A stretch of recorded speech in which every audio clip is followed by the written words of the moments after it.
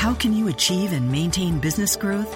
Harvard Business School Executive Education is now accepting applications for a new program, Driving Profitable Growth. Taking place in Boston from October 25th through the 28th, this program focuses on business expansion and organizational growth strategies that can lead your company into the future. Learn more about this 3-day program for senior leaders by visiting hbs.me/growth. That's hbs.me/growth. Welcome to Postcast tonight. The Jazz fall 102-91 and go down 3-0 to the Golden State Warriors in the Western Conference semifinals. David Locke along with Ron Boone here on Locked On Jazz, part of the Locked On Podcast Network. Ron, I find myself really deflated tonight. I find, and it's an interesting emotion. I'm trying to kind of grasp how I feel. Maybe I feel how most of our fans do it. I didn't for one second think we were going to win this series. Obviously, you're not when you're down 3-0 to the Warriors. I didn't really, for one second, I thought the Jazz could win a game without George Hill playing in this series. And yet, right now, I just feel just so deflated because I feel like our guys just gave everything. I mean, Gordon's been incredible. Rudy was amazing. Ronnie and Joe didn't do their thing. Not like they didn't want it. Like, I felt our guys gave everything, and they're just so dang good. I mean, Klay Thompson goes 1 of 9. It just doesn't matter. Steph Curry goes 6 of 20 and actually hit 2 shots late that didn't matter to make his line better. And Durant's so dang good. Their defense is so stifling. I've had nights where we've done this show and I've had to bite my tongue out of disappointment and frustration because I think they played like the S word. I've had nights where I felt like they didn't give it and you're kind of pissed at them. I've had nights where I don't have any of that. I just feel totally busted because they're too freaking good.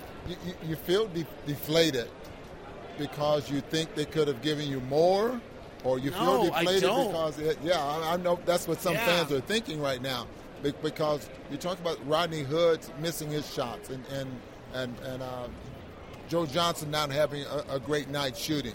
There was something more the Jazz could have given you if they would have knocked down some shots. But other than that, you feel so deflated because you know that the effort that they put together tonight and the previous 2 ball games against this team might be close to the best that they can give, and they come up short.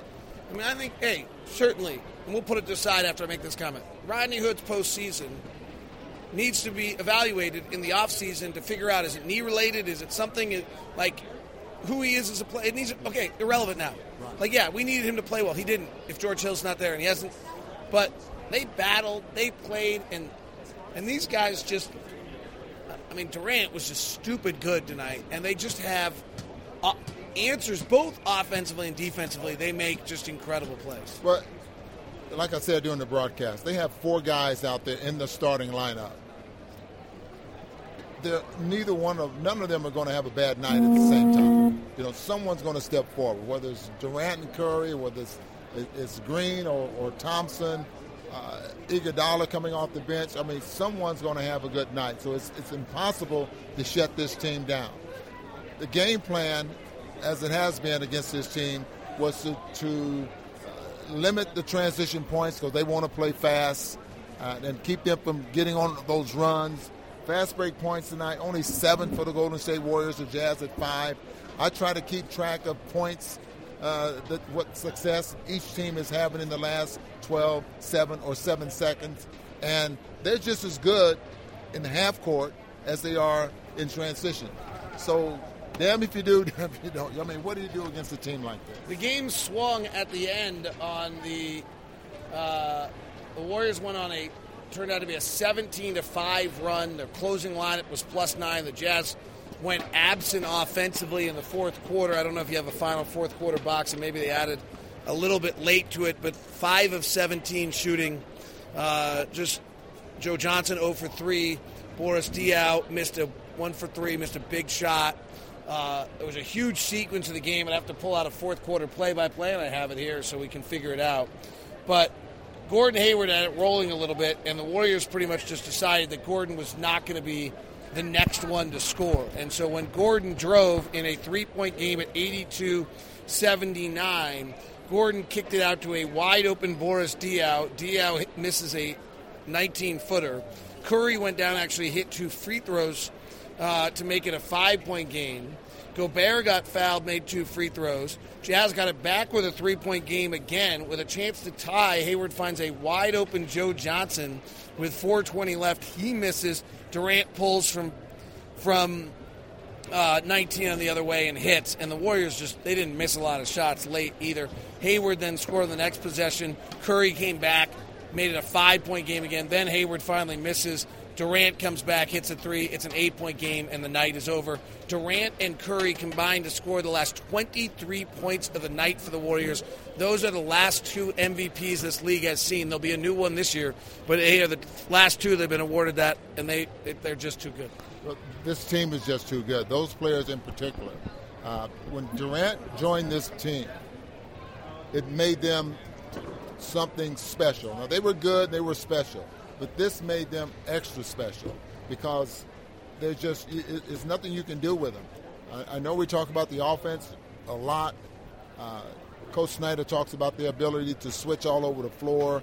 And Draymond Green does a great job of jumping screens and jumping. And as soon as the ball is thrown away from him, he jumps ball side so you can't swing the basketball. I mean, they do so many of those little things like that throws the timing off, I think, for some players to the point where now the clock is not your friend, and we don't have that one-on-one player. I'm going to go with big picture for a second. I think the most exciting thing for Jazz fans is that the cornerstones of this franchise are Gordon Hayward and Rudy Gobert, and they have proven that they are up for these moments, that they are not wowed by them, that they can push back, and that they can fight, and they have both been exceptional in these playoffs. They have really been exceptional. I mean, Rudy, what I liked about him tonight, he showed some fight. I mean, he showed, and I know he's made some comments about we have to play angry, and when you play angry, you get a little more physical. He did not pick up fouls playing angry. And usually when you say, well, we have to get more physical. If you're not naturally a physical player, you're going to pick up stupid fouls. I have not seen that in Rudy, but he is playing and pushing back. Pre-game Periscope tonight, I said, I think Gordon Hayward's a completely different player than he was 2 weeks ago. Do you agree with me? I totally agree. I totally agree, and I'm glad you brought that up because it makes you think, makes you look back at his overall game. It takes you back to the beginning of the season, to the end of the season, and the things that he's showing what he can do here in the playoffs. He has, I think, and I'm just thinking here, in the back of his mind that in order for us to win, I have to do X, Y, Z. I have to do something special. I have to do better at this. I have to be and do better at that. I mean, I might have to take more shots. Maybe I need to get to the free throw line more.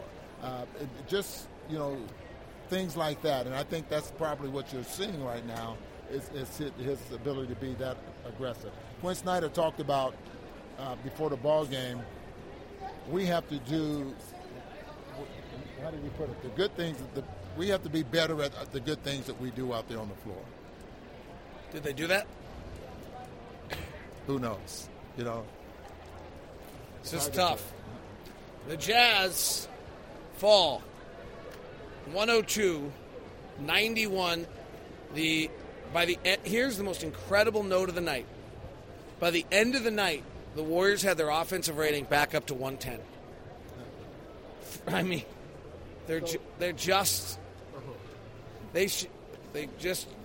remarkable. Let me ask you this: is there a better team in the NBA? How long has it been since you've seen a team like this that closes out quarters like they do? That was the Bulls' old signature, right? That was what Michael and Scotty and Rodman did. We opened games. The Jazz great teams opened first and third quarters. Right. They closed quarters. And that's tremendous. I mean, that will win a lot of basketball games for you. Jazz fall 102-91. This has been Locked On Jazz's postcast. We'll be back with you Monday night for the Jazz and the Warriors Game 4 here in Salt Lake City. Have a good night and be safe.